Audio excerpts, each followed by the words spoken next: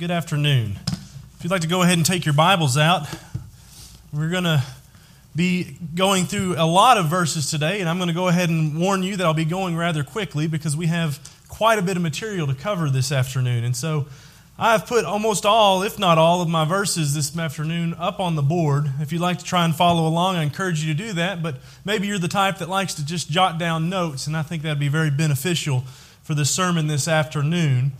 As we look at a topic that I hinted at this morning, even if you don't believe what 2 Timothy 3 says about the Bible being the inspired Word of God, there is little doubt, a little question that the Bible is a very important book or a very influential book. And when we ask the question, how did we get the Bible?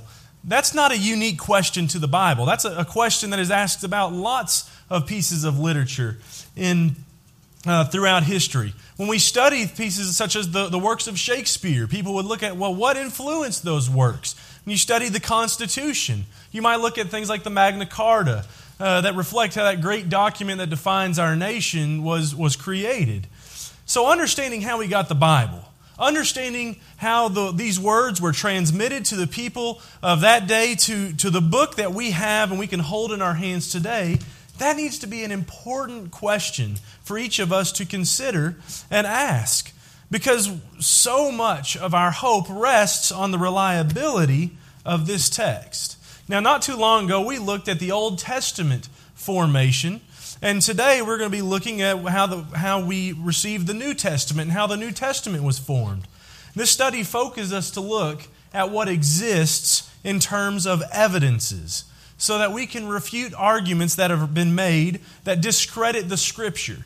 But what I want to suggest after the study this afternoon is, even though we'll be looking at a lot of evidences that will help us refute these arguments, the real value of the Scripture is not an answer to those questions. A real value of the Scripture is what it teaches us about the gospel and the hope that we can have in it. So let's keep that in the back of our mind, because we'll come back to that thought at the end of our lesson. But I also hope that this afternoon I can help you to have a greater confidence that the Bible that we read and study today is the complete, inerrant, and inspired Word of God. And let's begin with that idea, the idea of inspiration. We talked about this a few months back, the inspiration of God. 2 Timothy 3 says all Scripture is given by inspiration of God and is profitable for doctrine, for reproof, for correction, for instruction in righteousness, that the man of God may be complete, thoroughly equipped for every good work. 2 Peter chapter 1 goes on to say that no prophecy of Scripture is of any private interpretation. For prophecy never came by the will of man, but holy men of God spoke as they were moved by the Holy Spirit. Now, what's interesting about this passage in 2 Peter is the word that is used and translated to private interpretation. That word comes from a Greek word which means unraveling. So this is not, what Peter is saying is, this is not just the surmising and the whittling of men. They didn't just sit down and come up with this concept, but rather Peter says they were moved by the Holy Spirit. And these are the ways that this inspiration has been described in the past. The nature of it is plenary or full. There is a full inspiration. That suggests that all of the Scripture is inspired. But it is also verbally inspired. And that means every word. We can't open our Bibles and say, well, these words here are inspired, but this word here, I don't like that word. That word is not inspired. No, even every word used in the Scripture is inspired, and it is also dynamically inspired. The idea here of being dynamically inspired is that we can see the personality and we can see the environment in which the individual writer lived, but we can also know the Holy Spirit was in complete control of what was being recorded. Now, we also talked in times past about the providence of God's revealing the Bible and the message in it at the first stages of written language when they were made available to man. The Old Testament is by and large written in Hebrew language, and some of it is written in the Aramaic language. Some phrases, even in the New Testament, are written in the Aramaic as well. This is a result of the Persian conquest. And the language of the Persians was this Aramaic language. And so as they came into the land, it became the language of the Near East people as well. And so we see in the New Testament that Jesus also spoke Aramaic. Whenever he says in Mark chapter 5, verse 41, Talitha Kumai, little girl, rise up. Or in Matthew chapter 27, verse 46, Eli, Eli, lama sabachthani. He says, my God, why have you forsaken me? These are Aramaic phrases that he is using. In fact, the words Abba, Rabboni, Mammon, and Cephas are all Aramaic words. But by and large, the new manuscripts, the New Testament manuscripts that was revealed, was written in what is the common Greek, or Koine Greek. And this is due greatly in large part to Alexander the Great. The conquest of Alexander the Great brought the Greek language to much of the ancient world. And so the Old Testament was translated into Koine Greek, and we see that in the form of the Septuagint. Now, this is the book that Old Testament and even New Testament Christians, they would have had copies of the Septuagint. They would have been able to study and read the Old Testament in this Greek translation. And so it's even quoted sometimes in the Greek New Testament. We also talked about the materials that are used in this revelation. God chose at a time to reveal His Word when they were to be written down on scrolls. And so we talked about scrolls made of papyrus, which was plants that were crushed and glued together, or animal skins, parchments, where they would scrape the skin and then they would turn it into a leather and then write on that. So we talked about that when we talked about the discussion of the formation of the Old Testament. But near the end of the New Testament period, there was a new development in this technology, and that was the Codex, or what we might call today a book. This came about near the end of the first century. What it was still papyrus or parchment, but they were bound together now instead of being rolled up. And they had writing on both sides. Some scholars suggest that the development of the Codex was because of the drive by Christians to have and to teach the gospel. Their focus on evangelizing and helping other people to see God and His revealed Word led them to change the technology of the day in which ideas were transmitted. And these are the tools God used to record and preserve the fulfillment of a very, very old promise. And that is the promise of the coming of the Messiah. You see, God revealed Himself to the Jews and He gave them a law. But He also gave them a promise that one would come and that they should hear. And He would be God with them. And He would be the Messiah, the anointed one. We read about that in Deuteronomy 18. Verse 15 says, the Lord your God will raise up for you a prophet like me from your midst, from your brethren. Him you shall hear. In Isaiah 7, verse 14, He says, therefore the Lord Himself will give you a sign. Behold, the virgin shall conceive and bear a son and shall call his name Emmanuel. Two important things that we need to remember from this passage were the fact that it would be a virgin birth that brought in the Messiah, and that His name would be called Emmanuel, God with us. And then Daniel chapter 9, verse 25 says, know therefore and understand that from the going forth of the command to restore and build Jerusalem until Messiah the Prince, there shall be 7 weeks and 62 weeks. What is significant about the New Testament, what is significant about these books that we're studying this afternoon, is that it bears record that Jesus of Nazareth, born of the tribe of Judah, born a descendant of David, born in the place prophetically indicated in which the Messiah would come, Jesus came forth there of a virgin.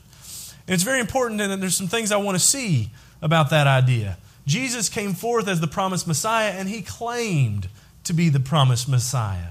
In John chapter 4, it says, the woman said to Him, I know that Messiah is coming, who is called Christ. And when He comes, He will tell us all things. And Jesus said to her, I who speak to you am He. He asserted that He was a Messiah. This is recorded for us in the Gospels. The Gospels also record other claims that He was the Messiah. Matthew chapter 16, verses 15 through 17, Jesus asked the question, who do you say that I am? And Simon Peter answered and said, you are the Christ, the Son of the living God. And Jesus answered and said to him, blessed are you, flesh and blood has not revealed this to you, but my Father who is in heaven. So Jesus claimed Himself to be this Messiah. And Jesus also accepted other people's claims that said He is the Messiah. But Jesus also fulfilled prophecy that point to the coming of the Messiah. And the level of which He fulfilled these prophecies is mind-bending. It has been said there is over 300 prophecies that in Jesus' life He fulfilled, pointing to Him being the Messiah.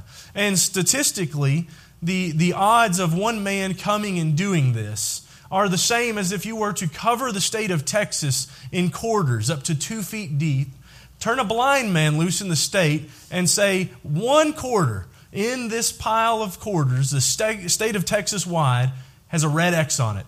You have 1 chance to find it. The odds of that happening on the first try are the odds of Jesus fulfilling all 300 of these prophecies. 60 of these prophecies. He fulfilled 300 of them. We don't have time to look at them all, but let's look at just a few that he fulfilled. Micah 5 and Isaiah 9 taught that he was to be born in Bethlehem and taught in Galilee. In Genesis 49, it said he would be of the tribe of Judah, and Isaiah 9 said he would be a descendant of David. In Zechariah 12:10, we read that his side would be pierced, but in Psalm 34 that he would have no broken bones. This happened on the cross as the Roman soldiers came and they would break the legs of those crucified so that they would die earlier. And when they get to Jesus, they saw that he was already dead, but to make sure they pierced his side. We also read in Isaiah 53 that he would die with the wicked. He was crucified with these thieves, but buried with the rich. And we see that he was buried in the rich man's tomb that had not been used. Excuse me. The interesting thing about the New Testament is that it records all of these fulfillments of Jesus' life, and then it records what he did with his followers, sending them out to teach. Jesus produced no written documents that we know of himself, and I believe that was for a good reason. If Jesus had physically written something down, I believe that would have become an idol to the world and had much more meaning than the words that he spoke. So instead, he commands his disciples in Matthew chapter 28, "Go therefore and make disciples of all nations, baptizing them in the name of the Father and of the Son and of the Holy Spirit, teaching them to observe all things that I have commanded you." And then he tells them that you will not have to do this alone. He gives them the Spirit of truth in John 16:13. "However, when he, the Spirit of truth, has come, he will guide you into all truth. He will teach you all things and bring to your remembrance all things that I said to you." John 14, verse 26. I want us to remember those passages because they're going to come back to play a big part as we consider some of the arguments that have been made about the Bible. But whenever those who received the Spirit of truth, when they carried out this commission and they went and they taught, and then they produced written teachings, and they sent those teachings to the church, and they sent those things to individuals or the general public, they were able to say, as Paul said in 1 Corinthians 4 and verse 37, "These are the words of the Lord. This is the commandments of the Lord." They were not their own writings. They were written with the inspiration of the Holy Spirit, and they were speaking the things which Jesus had also spoke while he was on the earth. And there are many examples of the apostles and the prophets of the New Testament fulfilling this charge and acting under the direction of the Holy Spirit. There's also significant examples within the first 4 books of the Bible. We call those the Gospels. Those Gospels refer to the life of Jesus while he was on earth, and they refer to what is meant as the good news that Christ brought. They are written by the apostles Matthew and John, and they're written by the early disciples Mark and Luke. Mark, who walked with, who walked with Paul, and Luke, who was a companion of Peter. Now, with respect to these texts, to these 4 Gospels, many have asked, well, when were they written? When did we receive them? Because that is vitally important to understanding the authenticity of them. We need to understand that these were written by people who were eyewitnesses that saw the life of Jesus and were able to then say, "This is what I saw," and which makes them much more credible than someone who says, "Well, my grandfather's grandfather told me." They were able to say, "No, we were there and we witnessed and we know what happened." So many have said, well, when were these things written? And as long as we're not talking about some time that is late into the 2nd century or the 3rd century, as long as we're not talking about something that's separated by hundreds of years, I believe there's a lot of judgment that can go into discerning when these things were written. But a general consensus says that Mark may have been written first, around the mid-60s AD. Followed by that were the books of Matthew and the books of Luke in the mid-70s AD. And following that, in the late 70s, the book of John. Now, some scholars suggest that Matthew may have been written before Mark. And they put Matthew being written as far back as maybe the 40s or the 50s. But what we are talking about, what we need to see in these dates, is that it's a very short period of time after Jesus walked and talked upon the earth that these men who were eyewitnesses recorded these events. They start to write down what happened as early as 10 years and at best as far away as 50 years after the fact. Let me give you an example of some of the impact that this played on some of the early writings of the men who lived around this time. In the year 180 A.D., a man named Irenaeus of Lyons wrote when he was describing how the Gospels were written. He said, Matthew, among the Hebrews, issued a writing of the Gospel in their own tongue. And while Peter and Paul were preaching the Gospel at Rome and founding the church, and after their decease, Mark, the disciple and interpreter of Peter, also handed down to us writings what Peter had preached. And then Luke, the father of Paul, recorded in a book the gospel as it was preached by him. And finally, John, the disciple of the Lord himself, published the gospel while he was residing at Ephesus in Asia. This was from his book Against Heresies. And Irenaeus was not an inspired writer. Irenaeus had faults, and he began to reflect a lot of false teachings in his life. But something that we can see in his writings that is an evidence to us is that we're not talking about something written hundreds of years later. What we're talking about is that by the late 2nd century, other people were already talking about the books that had been handed down. And they were already writing commentaries on the books that had been handed down. Notice what he also says, speaking of Jesus' first disciples. He says, they preached it abroad, and then later, by the will of God, handed it down to us in writings to be the foundation and pillar of our faith. For after our Lord had risen from the dead, they were clothed with power from on high when the Holy Spirit came upon them. They were filled with all things and had perfect knowledge. I want you to notice by this quote that Irenaeus, just like I believe, he asserted that these men didn't just come up with this on their own initiative. They wrote these things down and were guided by the inspiration of the Holy Spirit. Now, unfortunately, men today say this isn't true. There's an example of this found in the Q hypothesis. This idea of the Q hypothesis comes from the German word Quell, which means source. And those who hold to this hypothesis, they claim that there is some sort of hypothetical document, the Q document, and that document contained all the writings of Jesus, and it was written before Matthew, Mark, Luke, and John. And so where Matthew and Matthew and Luke, they largely borrowed from Mark, but where they differ, that's when they're borrowing from the Q source. And Luke, he followed the Q source much more faithfully than Matthew. And what I want us to consider about this, and know that maybe this is the first time you're hearing about this hypothesis, but this is very, very common. You can find this in bookstores. You can find this in commentaries. You can find people who hold to this view. And we need to ask the question then, well, what is the truth? What is the truth about this? And in understanding that, we need to see that the fact that there is similar wording, which is what the argument rests upon, similar wording doesn't suggest a common written source. We've already read about the inspiration of the Holy Spirit. And the fact that Mark might sound like Matthew in some places and Luke might sound like Mark in some places, this can be explained by the fact that you have the Holy Spirit as a common source. Remember John 14 and verse 26, the Helper, the Holy Spirit, whom the Father will send in my name. He will teach you all things and bring to your remembrance all things that I said to you. 1 Corinthians 2 verse 13, Paul said, these things we also speak, not in words which man's wisdom teaches, but which the Holy Spirit teaches. And so a similarity of words does not indicate that they were all copying from some common source that was written down before them. Secondly, just in terms of evidence alone, if there was some sort of source document, the enormous amount of early religious writings would somehow bear witness to that in some form or another. You have writings as early as 120 A.D., that are beginning to talk about the Gospels and about Matthew and Mark, Luke, and John.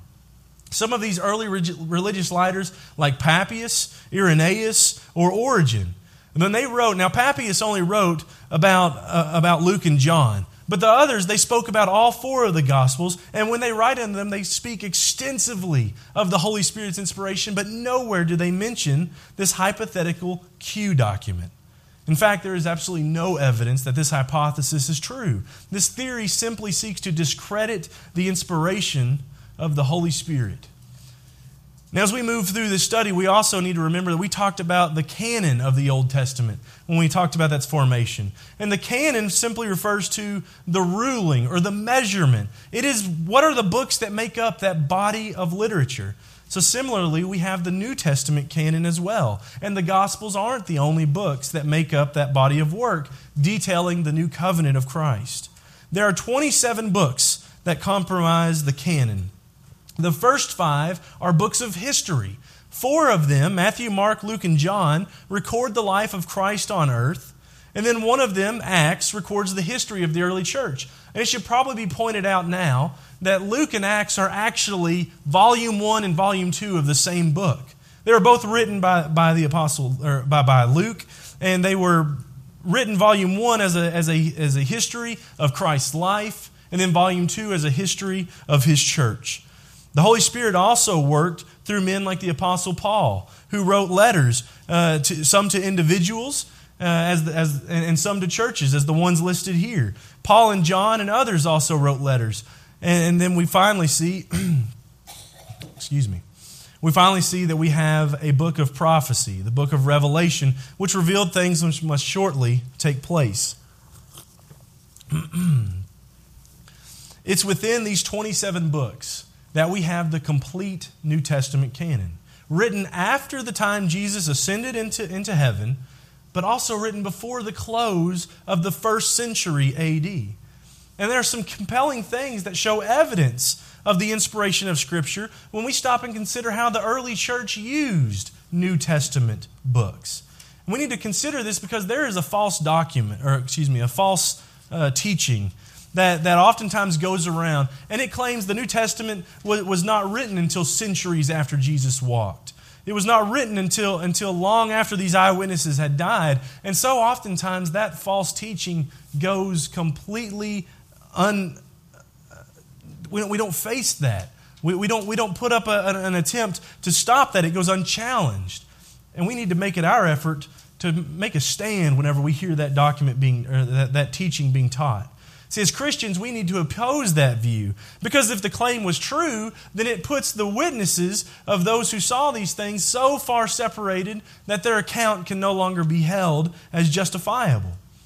But the evidence of literature and the evidence of history completely flies in the face of those who hold this view.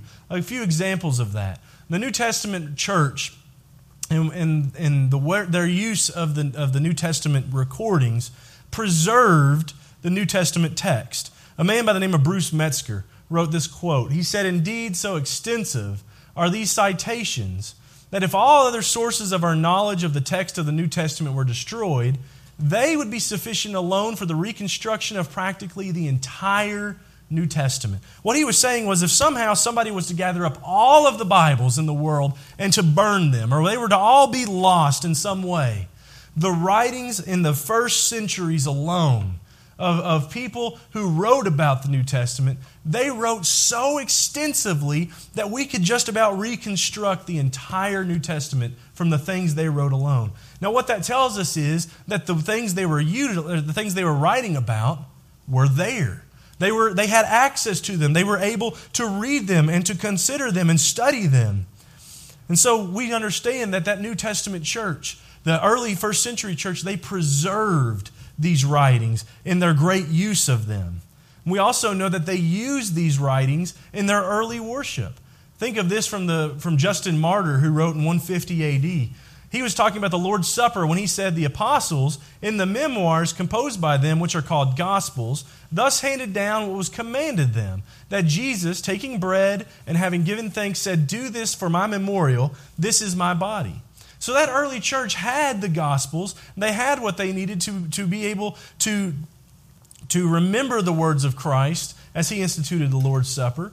Later on in the same book, he describes worship on the Lord's Day when he says, on the day that is called Sunday, there is a meeting in one place of those who live in cities or the country, and the memoirs of the apostles or the writings of the prophets are read as long as time permits. And we know what he's talking about when he says the memoirs of the apostles, because he just explained those in the previous page. They are the Gospels. They are what records Jesus' life. And so as early as the mid-2nd century, this was a part of worship in the early church. And then we also would do well to see that this is also a great source of authority for the early church as well. Think about this writing that comes from Clement of Rome in 96 AD. He's talking to the church at Corinth when he writes this shortly after the giving of the book of Revelation. He says, "Take up the epistle of the blessed Paul the apostle, what he wrote to you in the beginning of the gospel. Of a truth he charged you in spirit concerning himself and Cephas and Apollos, because that even then ye had made parties." Clement is talking about the book of 1 Corinthians. As early as 96 AD, he is writing a letter to Corinth reminding them to remember what Paul had said in that first letter to them. He would also have writings by a man named Ignatius of Antioch. He writes to Philadelphia saying, "Take refuge in the gospel, as in Jesus' flesh, and in the apostles, as in the presbytery of the church, and the prophets, because they anticipated the gospel in their preaching, and hoped for and awaited him." Now, when he wrote these words at 100 AD, the apostles had all died. There were no apostles left. The oldest living apostle, John, died around 96 AD. And so when he talks about taking refuge in the gospel and taking refuge in the apostles, he's talking about the things that they have written, the things that they have passed down. Ignatius, he had also begun, as many of these other men had done, to accept false truths, to believe things that were against the Bible, and to fall into apostasy. Now, one of the apostasies that came very early on was this belief that you could accept one man as a bishop over a church. And that eventually, as they did that, they would have one man who would be the bishop, he'd be the elder of the church, and then more churches began to fall into that, and then he became the elder over other churches, and eventually it leads to what we see in the Roman Catholic Church and in other denominations where you have one man over top of all these churches, especially highlighted in the view of the Pope. And so Ignatius writes in his letter to the Philadelphians, and he's talking about those who are criticizing him for his belief in this apostasy. But notice how he speaks about his critics. He says that they are telling him, if we don't find it in the original documents, we don't believe it is in the gospel. Now, I think that's a very interesting statement that his critics were saying. Because the manuscripts of the New Testament books were already being circulated at that time. And so what that tells us is that people in 100 AD, people at the turn of the century, were already saying the same things that we oftentimes say today. They were saying we need to be silent where the Bible is silent, and we need to speak where the Bible speaks. And they were telling Ignatius, if it's not in what was given to us, if it's not in the manuscripts, then we're not going to accept it. And they were speaking specifically on this idea of a single bishop over a church. Now, as we move to bring this lesson to a close, there are some more things we need to consider about the formation of the New Testament, and we need to understand that by viewing the writings that were given after the New Testament. Because occasionally you'll run into someone who will say, I feel like we should have more. Or what if we don't have everything? What if there's something missing and we don't have it? And these books that they talk about are generally put into two categories. Excuse me. Two categories. One is the Apostolic Fathers, and the other is the Gnostic writings. Now, one of these two categories, I'm going to go ahead and say that I do have more respect for than the others, and I think it's going to become pretty clear as to which one that is. Let's look at the Apostolic Fathers first. That refers to any of the early religious writings after the period of the New Testament. Now, as we already pointed out, there were errors in these writings. In the apostolic fathers, they had errors. The church had already begun to fall into apostasy. But in general, they're holding to, and you will see reflected, what is recorded in the New Testament. In general, they're still holding to what we have recorded for us. Some of the manuscripts include this, like 1st and 2nd Clement, the epistle of Barnabas and Ignatius, the epistle of Polycarp, who was a disciple of John the Apostle, the teachings of the 12, or the shepherd of Hermas. And in these writings, or in other works, some of these are included in manuscripts that you can find that have been found through history. They will have the manuscripts that we have of the New Testament, and then they will have these included with them. But they are almost always included and marked as supplemental writings, and that is where they have profit, because what they do offer is insight into church history. They offer us insight into what was going on in that early church, and they also are noted that they are not inspired. And these early writers didn't even view themselves as inspired. When you think about some of the writings that came out of this period, you would see writings like Tertullian of Carthage. And he talks about some of these. He's being critical of one, the shepherd of Hermas. And Tertullian had his own problems. He was critical of the shepherd because the shepherd allowed for the forgiveness of adulterers. If you'd committed adultery, you could be forgiven. And we see that is true and found in the Bible. And Tertullian didn't believe that. If you committed adultery, that was an unforgivable sin. And he quoted, he's from his book on modesty, he writing about the shepherd, he said, it deserved to find a place in the divine canon if it had not been habitually judged by every council of churches, even of your own, among apocryphal and false writings itself adulterous. He was talking about the fact that all of the churches of that day, they viewed this book as a book written without inspiration. It was written after the inspired writers had recorded their things, and it was false in its writings. Eusebius of Caesarea talks about that and others, the Acts of Paul and the Apocalypse of Peter. He says, among the rejected writings must be reckoned also these books that have been mentioned, and in addition to these, the extant epistle of Barnabas and the so-called teachings of the apostles.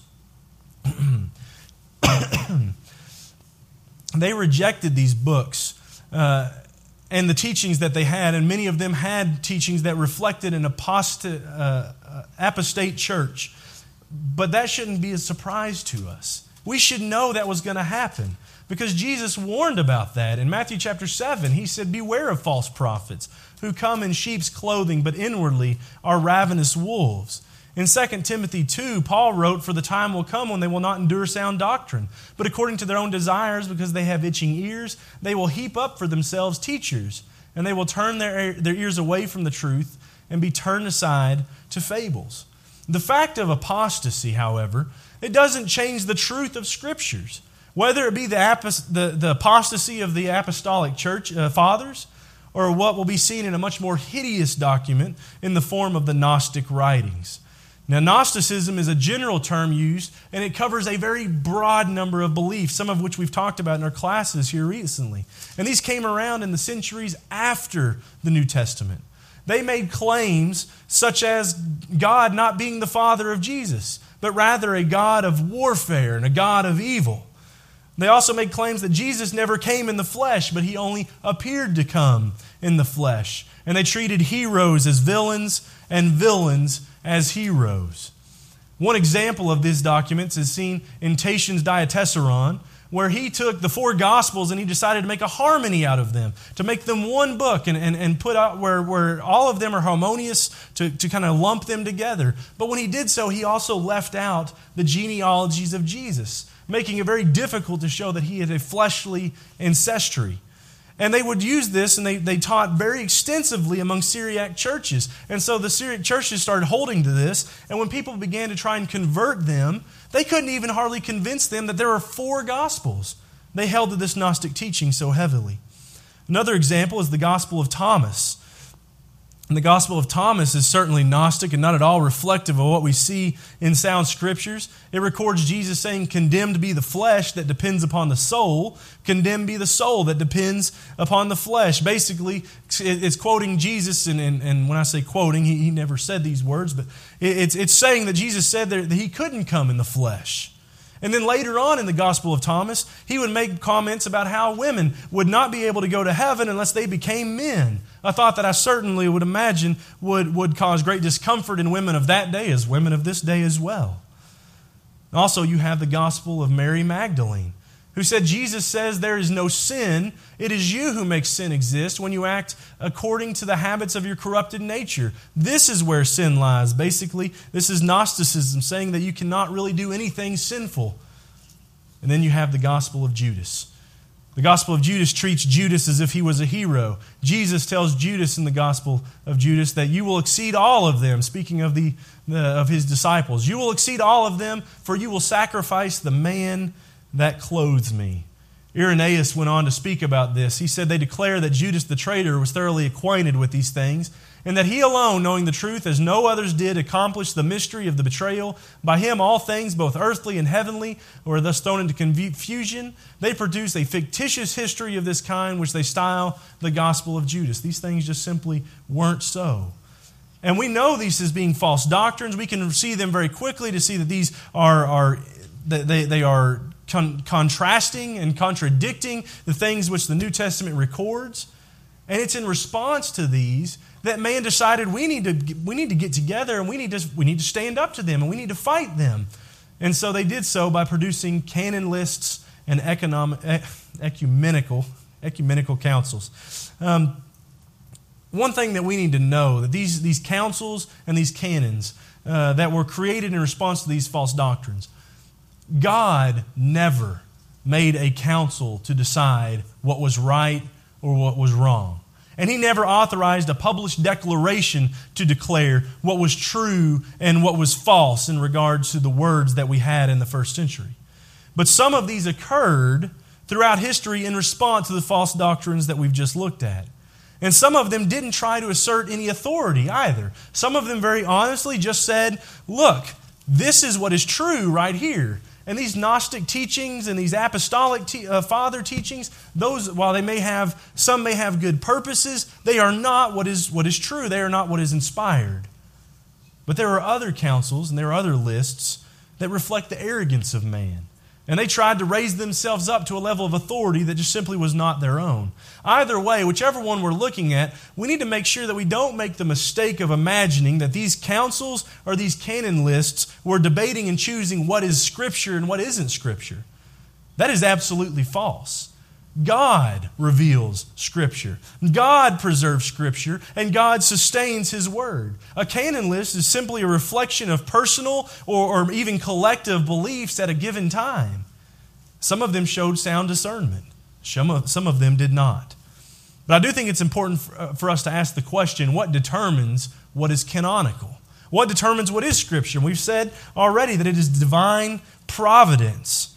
God is the one who determines what is Scripture. Whenever we ask what is canonical and we consider the providence of God, we need to remember the words of Jesus in Matthew chapter 5. When He said, "For assuredly I say to you, till heaven and earth pass away, one jot or one tittle will by no means pass from the law till all is fulfilled." In 1 Peter 1, Peter said, "All flesh is as grass, and the glory of man is the flower of the grass. The grass withers, and its flower falls away, but the word of the Lord endures forever." That is what determines what is canonical.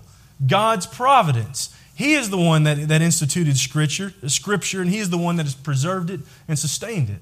So maybe another question we should ask then is, what determined what was viewed as canonical?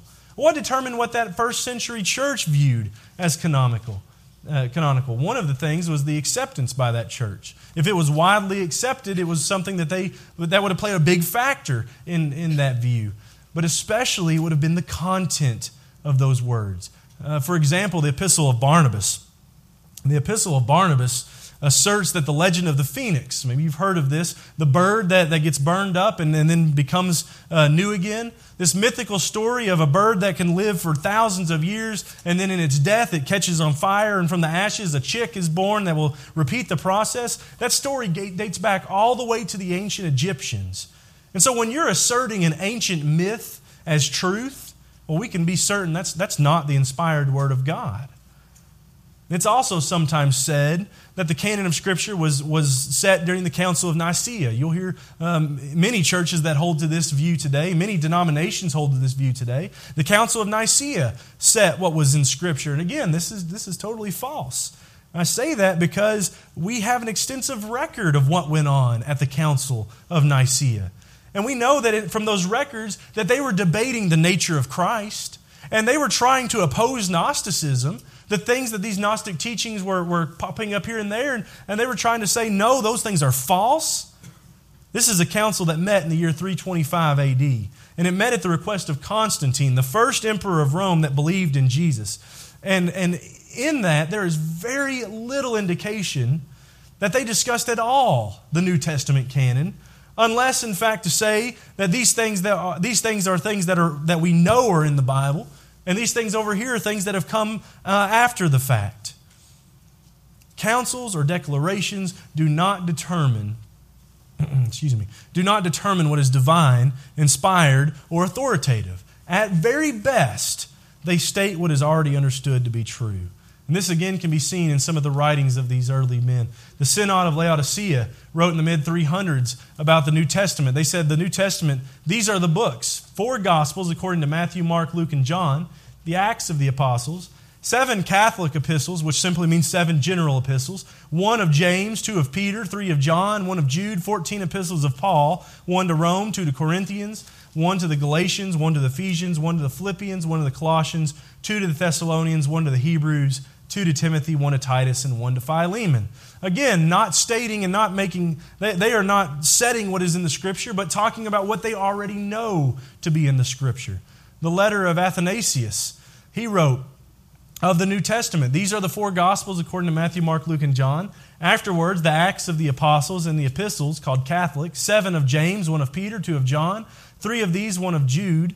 In addition, there are 14 epistles of Paul written in this order, the first to the Romans, then 2 to the Corinthians, after these to the Galatians, next to the Ephesians, then to the Philippians, then to the Colossians, after these 2 to the Thessalonians, and that to the Hebrews, and again 2 to Timothy, 1 to Titus, and lastly that of Philemon, besides the revelation of John. Again, these writings, they do not determine what is divine. They simply state what they knew to be truth at that point already. The fact that the New Testament, the fact that the Gospels, the epistles, the prophecy, or as we might say from Matthew to Revelation, the fact that it is complete and viewed as the inspired Word of God is seen by the end of the first century. And we can be assured that the New Testament we read in our English Bibles, the New Testament that we study and that we proclaim today, we can be assured that it is the complete and the accurate and the wholly inspired Word of God. I hope these thoughts have been beneficial to you.